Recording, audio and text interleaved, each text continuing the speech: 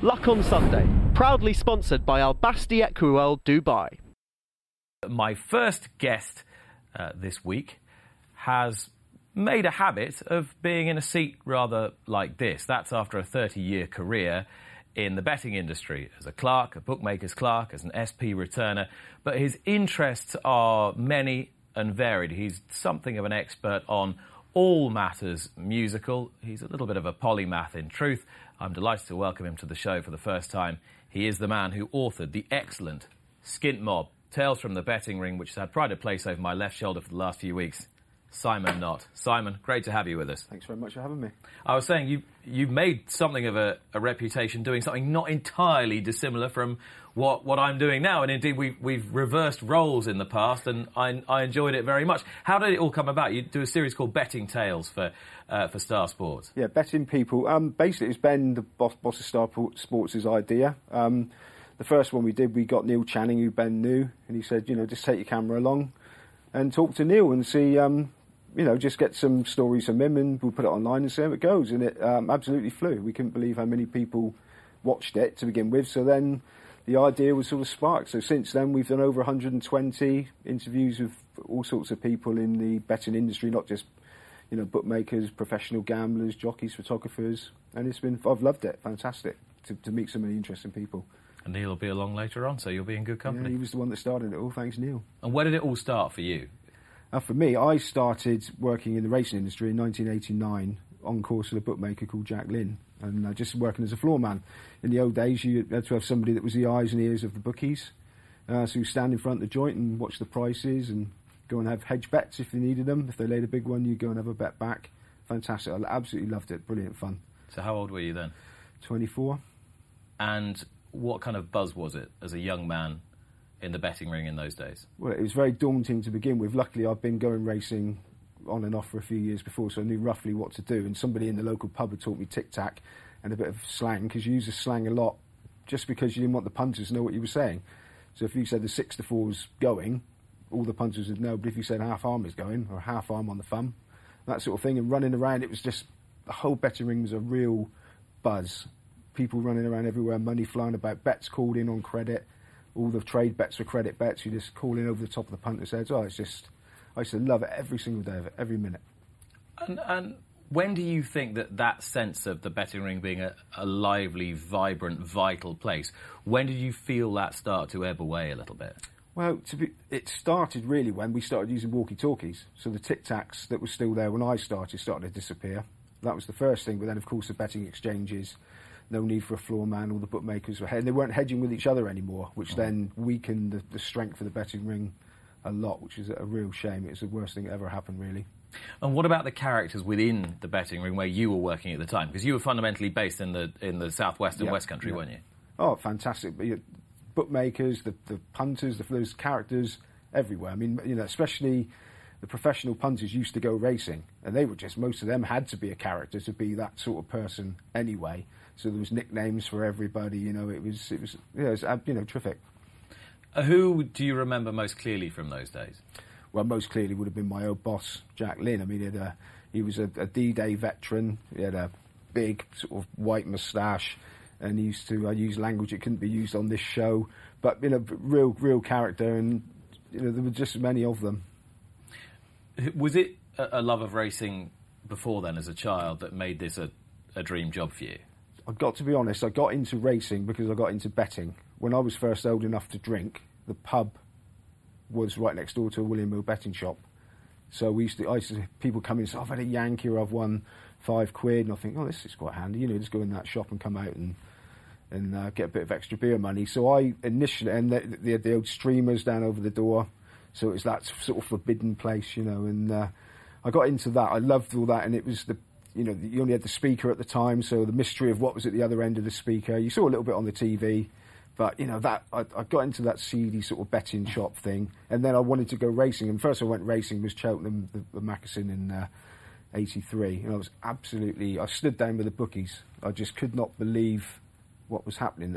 Just the buzz. I just fell in love with it immediately, and I never stopped.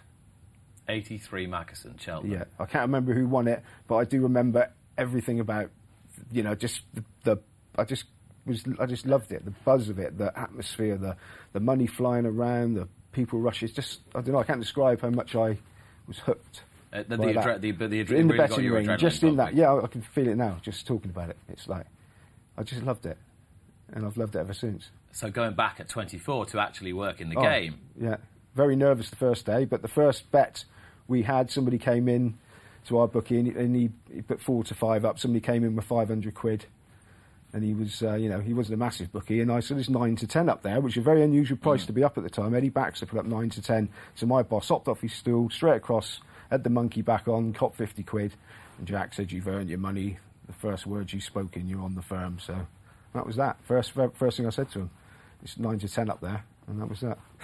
Does it occur to you when you're telling stories about the betting ring and becoming quite passionate about it, and I can sense the enthusiasm and passion for gambling from you and from what it all means, and do you feel that we as a sport now are frightened of that? Yes, I think it's become like a dirty word. The sport revolves around betting, and it wasn't a bad thing. I mean, it wasn't so much the gambling. I used to bet £2. It was just the whole thing of it. But the energy of it. Yeah, the energy. As soon as you started talking about that first day, I could feel the energy. Yeah, and it's not a obviously these days you've got to be careful with online. It's so much easier to come home from the pub drunk, sit on your phone, and spend 500 quid playing blackjack or something like that. But actually in the betting ring itself, you wouldn't take bets off of youngsters. It was still well regulated. The bookmakers regulated everything, and everything was based on honesty. If I called in an even £1,000 bet, which wasn't very usual for my boss, that was just done. They wrote it in the book with a ring, Jack Lynn, £1,000. And if it won, we went to draw. If you lost, they paid. That was the thing that I loved as well. Everything was on trust. If you weren't an honest person, then you didn't have a future in the betting ring. That was it. Honesty was the main credentials you needed to get on in the business. And that was what I loved as well. It wasn't the betting. I never bet big. I still don't now. But it's just that, and that I still try and promote the betting ring as much as I can. Obviously, it's not like it was. The big meetings, it still is a bit. But, I was very lucky to get the tail end of the wonderful part of it, and I was just so passionate about it. And between the ages of 16 and 24, let's face it, you had experimented with enough different things in your life to know that this was actually a pretty good way of life. Yeah, well, I started off with some pretty miserable jobs. I left school, no qualifications. I wasted my time. Looking back on it, was a bit silly, but working in slaughterhouses and as an office junior and things. So I ended up joining the army in the end. And it's like backpacking in those days. You couldn't just take off. So I joined the army and spent 4 years mostly in Germany. So that was good. But I just wanted to be... I joined the syndicate then, MDM Racing, £200 a year. And I just wanted to be back in racing. But unfortunately, I'd signed on the dotted line. I had to buy myself out in the end. Yeah, 200 quid a year in those days was a bit different from 200 quid a year, which is what some people are paying now to be part of it. I was on £20 a day. £20 and 1p a day, actually, when I left. And you did 10 days of that, or more, 11 days of that into a racehorse? Yeah, MDM Racing. So, I don't remember MDM Racing. They had a horse called Rock Martin, and Rock Martin, unfortunately, apparently was used as a lead horse on the gallops, and it kept finishing second. And I spent one Boxing Day listening to it putting in marked coins in the telephone box, only to hear it come second. I think to the Demon Barber, that ended up being a very good horse. Yep. But it was great. We used to get little newsletters and used to get on the telephone and sort of call up for the hotline, and they'd tell you what was going to win. We didn't make any money betting on them because, of course, everybody thinks the trainers and they know what's going to win, but they don't. That was a big illustration to me then, It's not like people think it is. The one thing that struck me about your book is that you've been this sort of presence on the fringe of showbiz almost, or on the fringe of unlikely celebrity through your career. It's like a sort of strand that runs through the book. And at one point you find yourself in Australia. Yeah. Because you wanted a change of life. I was going to say midlife crisis, but it was a bit early to be a midlife crisis. I was in my early 30s and nothing was going on, and I just said I was having a bad time living in the town I lived in, so one day I just thought I'll sell all I've got and take off. And that's what I did. I didn't have much to sell. I took off mainly on with a credit card, but and went around the world for a year, Thailand, in Australia for 6 months, where I landed on my feet. So what happened? How did you land on your feet? Well, it was the early days of the internet, and a guy on the Rockabilly website said, if you're ever in Australia, give me a call. He gave me his number. So I was in Sydney living in a backpackers of, like, I don't know if anybody's seen the backpackers, but the bunk beds crisscross. You can get about 10 people in in a shoebox, basically. And so I rang him, and he said, "Oh, I'm in Bondi Junction, come on over." He said, "You might know my girlfriend." I thought, that's a bit bizarre. I'm not really going to know his girlfriend. You know? So I've turned up there, and she was an actress from Home and Away, which I used to watch religiously back in those days. I hadn't watched it for years now. We all did. Yeah, so that was... And then I was invited to Home and Away barbecue, and if anybody remembers the early days, Bobby and Carly, I was in Bobby's back garden, and she was giving me vol au vents, and I thought, this is very bizarre. And I hung around with that lot for Rebecca, which was the actress, and her boyfriend Shakir for quite a long time, and I've got some work. And he was in a band, so I used to hang around with his band and go to gigs, and we did gigs nearly every night. That was the main thing I did over there, so yeah, it was lovely. Which was not completely out of character, because music was your, dare I say it, your first love. Still is, yeah, still is. I love it. I write reviews, and I sort of track down old 1950s rockabilly people and interview them, and I love doing things like that. Yeah, music's my passion. What sparked the love of 50s and 60s music particularly? I think it was just Elvis died in 1977, and all of a sudden there was all this music. Before he died, I assumed he was this guy in a jumpsuit, an old guy in his 40s. Back when you're a kid, he's old. And all of a sudden, all these films came on, Jailhouse Rock, King Galahad, all that. And you think, blimey, this is quite good, this rock and roll. And it was quite fashionable at the time anyway. So it was like an underground scene, and then some of the stuff made the charts when I was 15, 16. So, and I've just keep discovering that music. There's so much of it out there. So I've invested a lot of money in music. Still do every month. Don't tell my wife how much I spend on it. Well, that's something you'll never regret, is it? No, absolutely not. No, I don't regret that at all. And all the miles I used to do driving, imperative to have the music to keep you company. So you were essentially a manager / roadie / general dog's body for this band in Australia? No, I was just a hanger-oner, really. They just obviously... I was trying to build you a partner, but you weren't having any of it. No, I was just a hanger-oner. I was just the interesting pom. But you did experience some racing there? Yes, I went to the Melbourne Cup. Went to the Melbourne Cup when the Brew won it, and Foster's sponsored it. And, of course, the Brew's won it. Everybody's saying, "Oh, mate, we should have backed the Brew." But I didn't back it. But Martin Pipe had I can't remember the name of the horse, and Martin Pipe was over. And I was living in Sydney, and I saw that Martin Pipe was over, and I thought, blimey, if Martin's come over for a week, he must really fancy it. I think it's called Far Cry. Yeah, it was. And so I was in Sydney watching on the TV, and I thought, blimey, I should be there. So it's like a 13-hour train journey down to Melbourne. So I zipped off down to Melbourne on my own, and went down to that, and I met some people who put me up for the night. I can't believe how friendly people are in Australia. I just landed on my feet every single time. I backed Far Cry, and as soon as the commentator said Far Cry's going, well, unfortunately it broke down, but it's a good experience. Looked around the bookies, seeing the differences there. And what did you notice differently there that you would have liked to have adopted here, or vice versa? Well, it's been adopted here now. Actually, there was a bookmaker I knew, John Tovey, that was going to be there, and I said, if I get to the Melbourne Cup, I'll meet you at the bar nearest the bookies. Well, in those days, all the bookies in England were condensed in the betting ring or the silver ring. But over there, they were everywhere, outside bars, different areas. So I never found him, and he was there. But that bookmakers were all over the place where they would be needed. I mean, that happened now. I don't think it's really a good thing that it's happened over here, because I think the betting ring should be condensed as it used to be. But that's what I noticed over there. And ladies queuing up for the men's toilets was another thing I noticed. Given how much you enjoyed yourself there, why did you come back?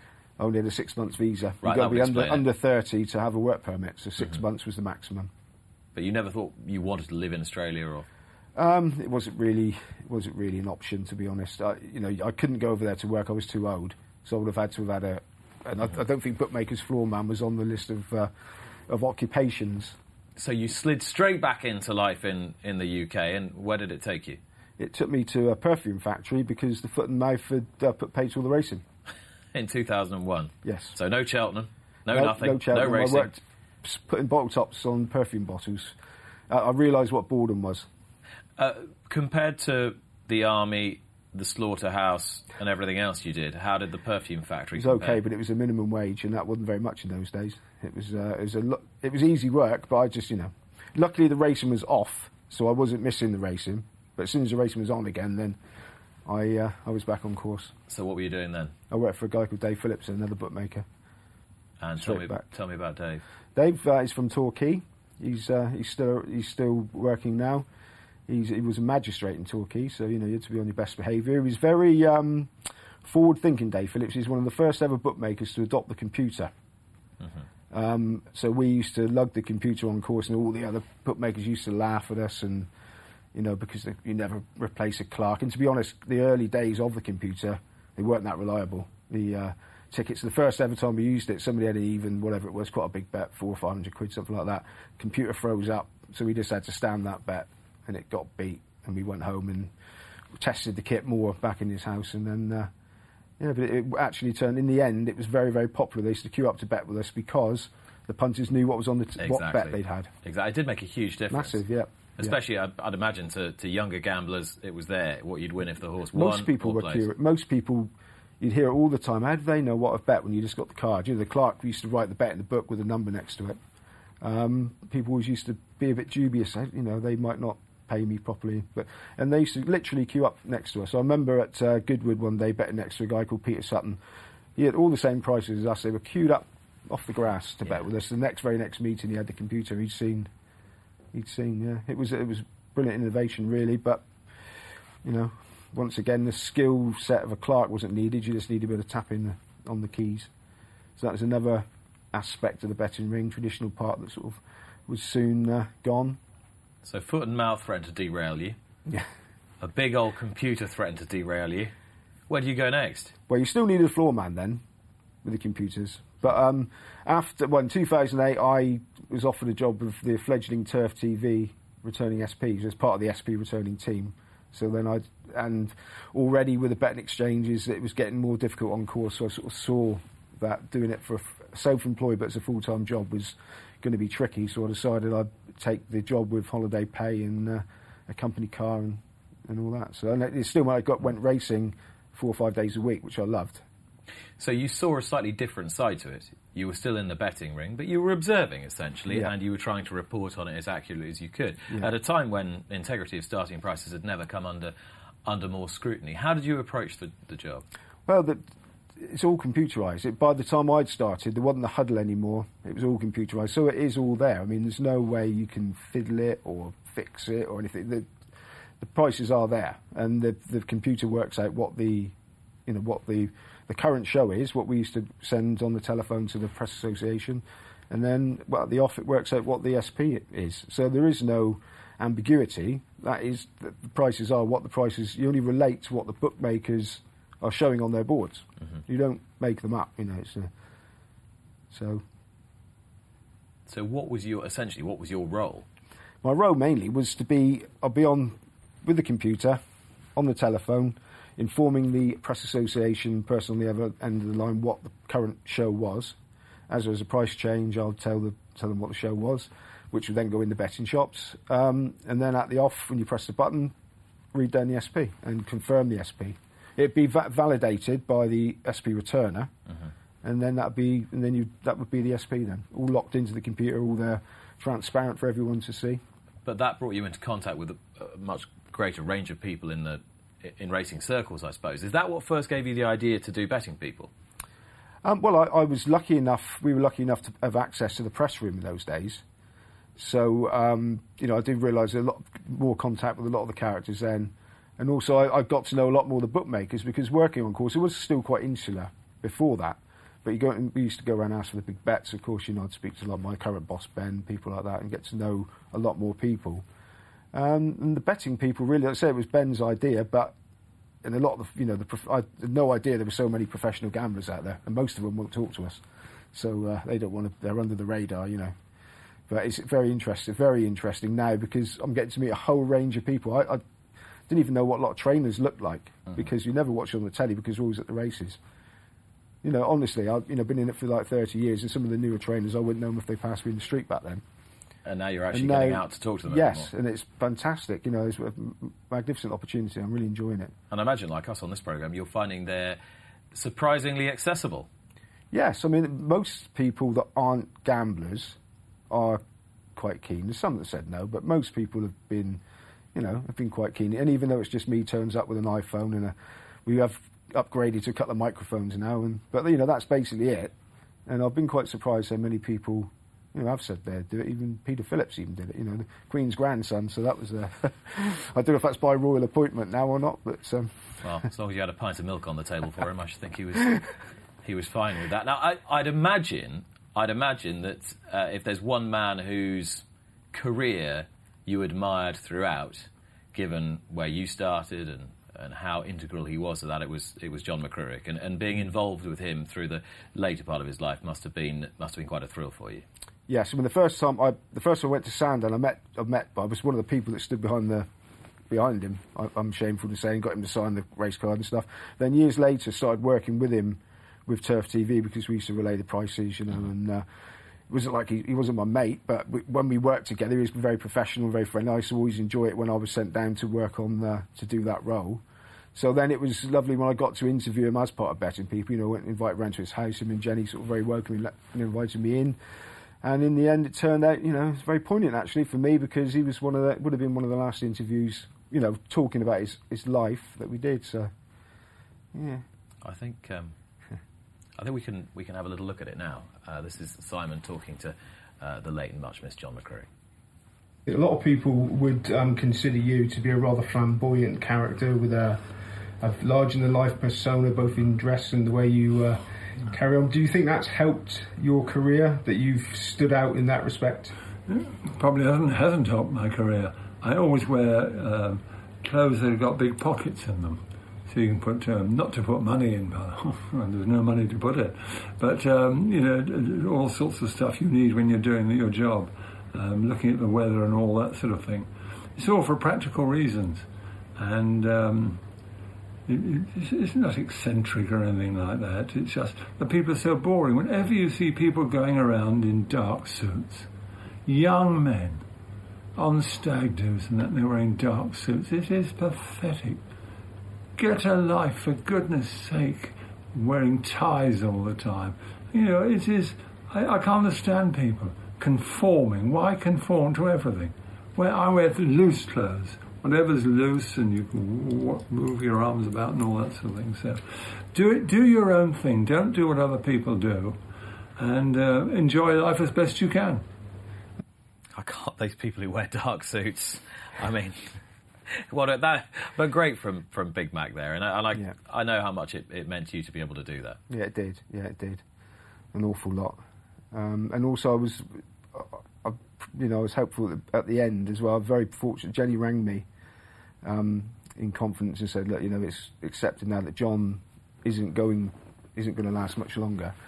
And she asked if I would write like an obituary or press release. He was very keen that everything was prepared for when he actually died. You know. So she told me roughly what they wanted, nothing too much. You know, try and condense it, which is quite hard for a man of his career.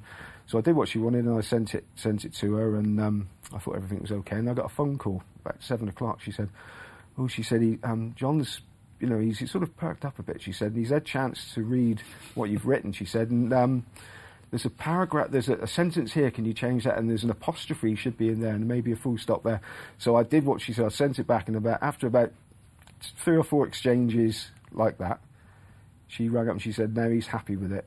So he was professional right to the end. He even made sure his obituary press release was properly done. So, yeah, very proud to help with that. And, you know, it just shows what a bloke he was. What was it about him that you admired so much? Well, he was always part of my life when I started racing, just as a person on the TV, you know, as I'm sure other people are these days. He was just omnipresent, wasn't he? All the time for somebody of my age. And he was just, you know, I know he rubbed people up the wrong way sometimes, but he was always, you know, he was my best mate when we worked with him, but he was always very pleasant.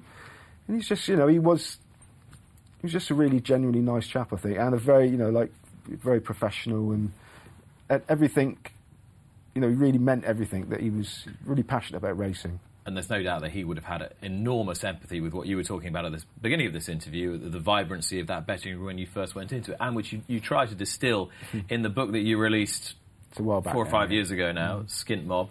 It was shortlisted for the British Sports Book Awards, which is no mean achievement, because this was a project entirely from here, and essentially from your own pocket as well. Self-published, yeah. Self-published.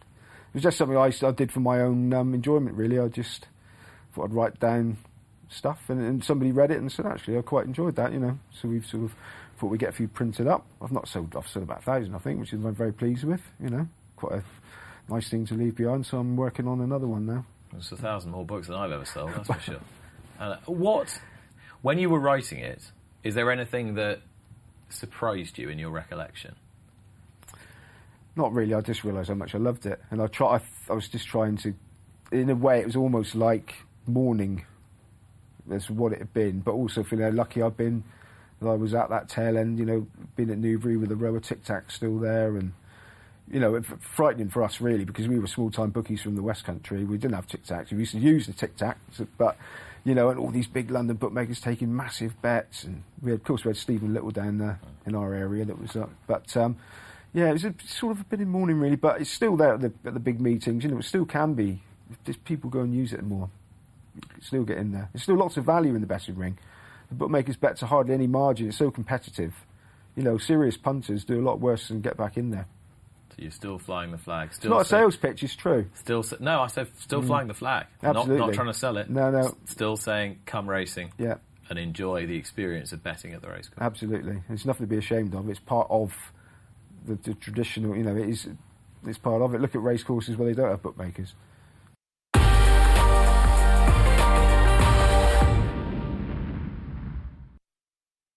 Luck on Sunday, proudly sponsored by Al Basti Equiworld Dubai.